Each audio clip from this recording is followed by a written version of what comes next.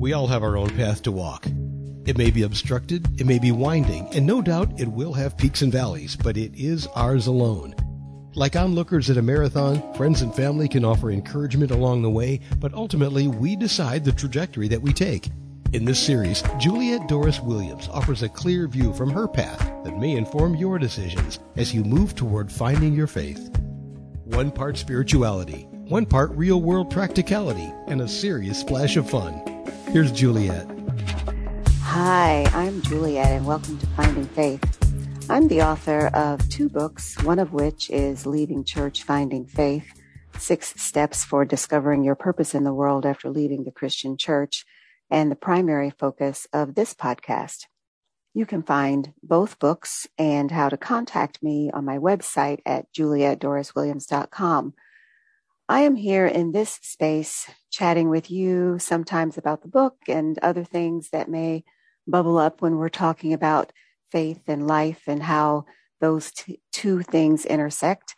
Because if you are at all like me, they always intersect. Hi there, Finding Faith friends. I've been quiet in this space for several weeks now. I've been referencing this time as a pause to observe, a pause to listen, more observing, less reflecting on what I was observing. In truth, there are already enough voices reflecting and analyzing, predicting, pontificating even on the world we live in, and what a world it is. A world filled with unbelievable wonder, joy, and grace, and also filled with unimaginable cruelty, sickness, and death. And this is how it's always been. We live in the tension between cruelty and grace, between sickness and health, between war and peace, between life and death. These are the truisms of our collective life journeys. And in the midst of all that, we try to make sense of this constant tension, because it's not a pendulum swinging back and forth that we are working with here in this world we live in. It's a spiral. It's a spiral within a spiral. Concentric circles that are always moving and always changing. The good and the bad are constant. They are here. They are present. We seemingly only pay close attention when these things, especially the bad things, are happening directly to us or to someone we are close to. If war is raging across the world from us, it is easy to ignore it and to simply carry on with our daily lives. We have jobs to go to and families to care for, personal responsibilities that require our time, our attention, and our resources. We can tell ourselves that what happens across the world has nothing to do with us. I submit that if we've learned nothing else about these past 2+ years living in the age of COVID, that what happens in a town market in a country or a continent far, far away can have devastating impact upon millions of lives. We've learned how interconnected we all are. Maybe we've relearned it, because how do we ever forget it? But nowadays, words like supply chain are now in our everyday lexicon. The globalness of our economy is more than just an abstract concept. Many of us are learning how the resources we depend on are not spread across multiple companies, but rather are in the hands of fewer and fewer companies, which means there is no redundancy, no one to fill the business gap when one falters. And again, unless it affects us personally, we have little care on how these things, these systems of our economy work. And by the time we do notice, it's undoubtedly because the systems are not working as they should, or at least how we hoped. We learn these things when we are in crisis mode. My other book that I don't talk about a lot here in this space, I'm thinking I'm going to change that, by the way, is entitled Notes to My 25-Year-Old Self, A Spiritual Journey. That book was partially written to and for my daughter in acknowledgement and celebration of her 25 years on the planet. Age 25, it's a weird age, well into adulthood, but finally realizing that we don't actually know what the heck we are doing or where we are headed. At least that's how it was for her and for me at that age. The book was an outgrowth of some of the online discussions she and I had, along with several of her friends who would chime in. It was at times a little heartbreaking and at times, other times, quite comical. It started there, but I really wanted her to know that her journey was not unique, that life wasn't beating her up, that this was simply the journey. I did that by sharing a few thoughts on what I wished someone had shared with me when I was wandering around lost at age 25, hence Notes to My 25-Year-Old Self.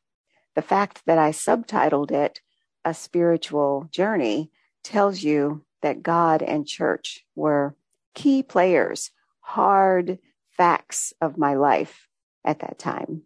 Not oppressively so, but in a fiercely grounding way.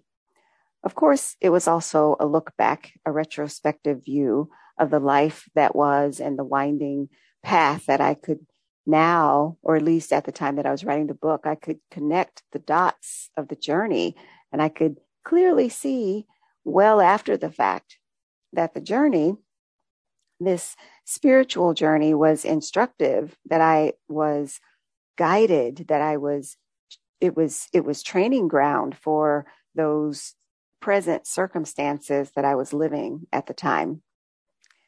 And I'm talking about this now because I am reminded that it is all a spiritual journey. And that is actually the subtitle of Notes found at the top of the back cover. And such it is. At the time of the writing of Notes, it had never occurred to me that the grounding force of church would be something that would be in my rear view by the time of the writing of my second book, or that my leaving church process would be the impetus, the focal point for the writing of that second book, or that rather than preaching sermons from time to time, that I would be continuing my spiritual journey and talking out loud and very intentionally to strangers and others outside of the walls of the church and sharing them across the airwaves. God is funny like that. I didn't see any of that coming, yet here we are. A spiritual journey, because it's all a spiritual journey, interconnected, interdependent, associated, joined, linked together. We all have our life journeys that are simultaneously different and the same.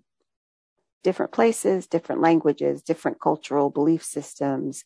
We live, we experience love, we experience grief. If we continue to live, love, and grieve, we learn things that are instructive for our future selves. The more we live, love, and grieve, the stronger we become, the wiser we become.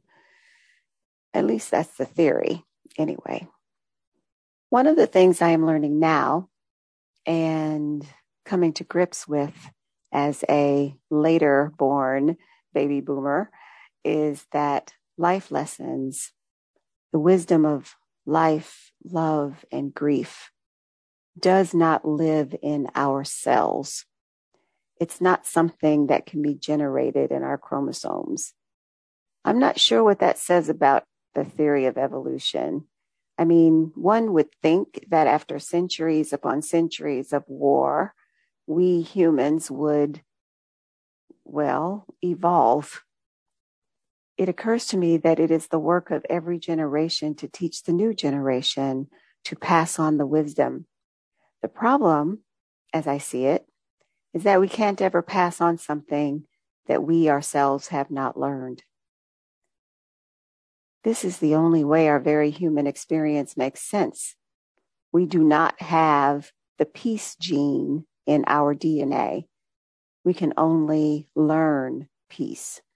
We can only learn love. We can only learn about grief and loss by experiencing grief and loss. And the worst thing about that is that when we learn these things, somehow the collective we does not believe these things are universal across all humanity. Why do I say that? Because if it was universally believed that we all experience love, grief, and loss, if we could see our life experiences as universally human, we would never, ever be the instrument of harm to another human. Yet again, here we are. Here we are. These last days and weeks have been what I call hard news days. More and more hard news days when I must pull on all my inner resources to hold on to my humanity, to hold on to my empathy, despite all the hateful voices and hateful actions of others. One of the things I do, simply for the joy of it, is seasonize. I made up a word. My dining room table. I don't consider myself particularly artistic, but I like the feeling that certain colors induce. Occasionally I get brave and combine things and colors just because I'm needing more of that feeling. I have a Pinterest board. Pinterest, that great time suck. My Pinterest board, one of my Pinterest boards is called Center Deco, all one word, where I collect all of these ideas on centerpieces. It has made me brave for good and maybe for bad, and triggered my own creativity, because literally there's no wrong way to do it. Some of the feelings that I try to create visually have to do with what I'm currently feeling, or more to the point, what I want to be feeling. So if I'm feeling anxious, I want calm. If I'm feeling angry, I want peace. So my dining room center table decorations have become inexplicably therapeutic. Inexplicably, because what I do creatively in that space has been, until now, very unconscious creativity. I'm wondering if art is like that. Probably. Probably you artists out there know. All I know or knew is that the table must reflect the season. So as I moved through the fall and holiday and Christmas season, which is the season for me of awe and gratitude, to the love season, there was a lot of brown and orange and yellow, which then became a lot of greens and reds. The reds continued through the season of love. If you're tracking with me, then you would understand that we went from fall to Christmas to Valentine's Day / month. And then came spring. At least on the calendar, it was spring. We had cold and snow for several weeks into the season where I live, but I didn't care much about that. The abstract theme of my table is that it must reflect the season. So that was all that was important to me at the time.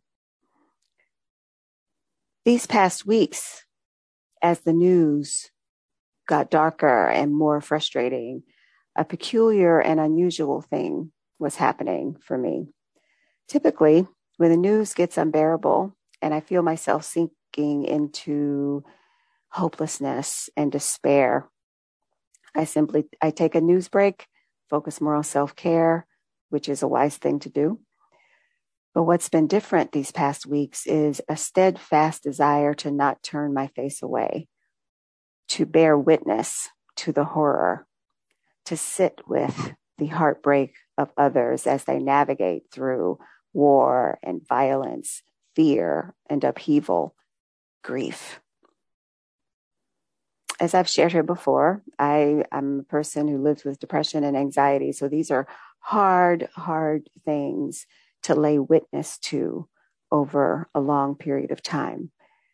Harder, of course, for those who have to live through it and experience it. The curious thing happening for me now is that every time I walk through my house and around the circle that connects my 3 high traffic rooms, I come back to ground, which for me is like coming up from despair. Some days ago, I decided to take my morning coffee in this grounding space that I unconsciously created, and I finally understood that it was a therapeutic space. It was another hard news day, another day where hate had driven a person to kill other humans he didn't know, humans who had done nothing to him, but because of what they looked like or represented, according to what the news was reporting. This was another day to find the energy to push back against the powers that create these hard spaces. Another day to bear witness. Another day to choose peace. Another day where empathy was hard to find. I've created a space in the middle of my dining room that calms me, a place and space that as I walk by it several times a day, I am reminded there is hope. I am reminded that I am loved. I am reminded there are people in the world who are doing what they can to love and not harm the one standing in front of them. I'm reminded that even in our grief, that for some of us, many of us, love remains. So today, my heart is heavy and I send love and golden healing light to all those who grieve. And I also send love and golden healing light to all who fear. Why? Because fear breeds hate, and hate has a devastating impact. The impact of hate is plain for us all to see. My heart goes out to all of us who bear witness, those of us who will not turn our faces away, those of us who will continue to push against the darkness. Living in the space of grace is hard work these days. We are the living examples of what this podcast is about. Finding and living the faith that love is universal for you and for me. My hope and prayer is that more and more of us will learn and know that taking care of each other as we walk through this sometimes awful and challenging and sometimes awe-inspiring thing called life, that these actions, big and small, will make a difference. My hope and prayer is that there are more and more of us that are working to be the light, more and more of us digging for empathy, more and more of us living and shining in a space of grace, more and more of us showing up to demonstrate what love for the other looks like. Soren Kierkegaard said, "Hope is a passion for the possible." Martin Luther King reminded us, actually, we must never lose infinite hope. With that, my friends, know that we, you and I, are the engines of love and light and infinite hope for the possible. It's up to each of us to do what we can wherever we are. May more and more of us live in that space of the possible. Spread the love, spread the light, be the peace, be the hope. That's all for now. Thanks for listening. Until next time, this is Finding Faith.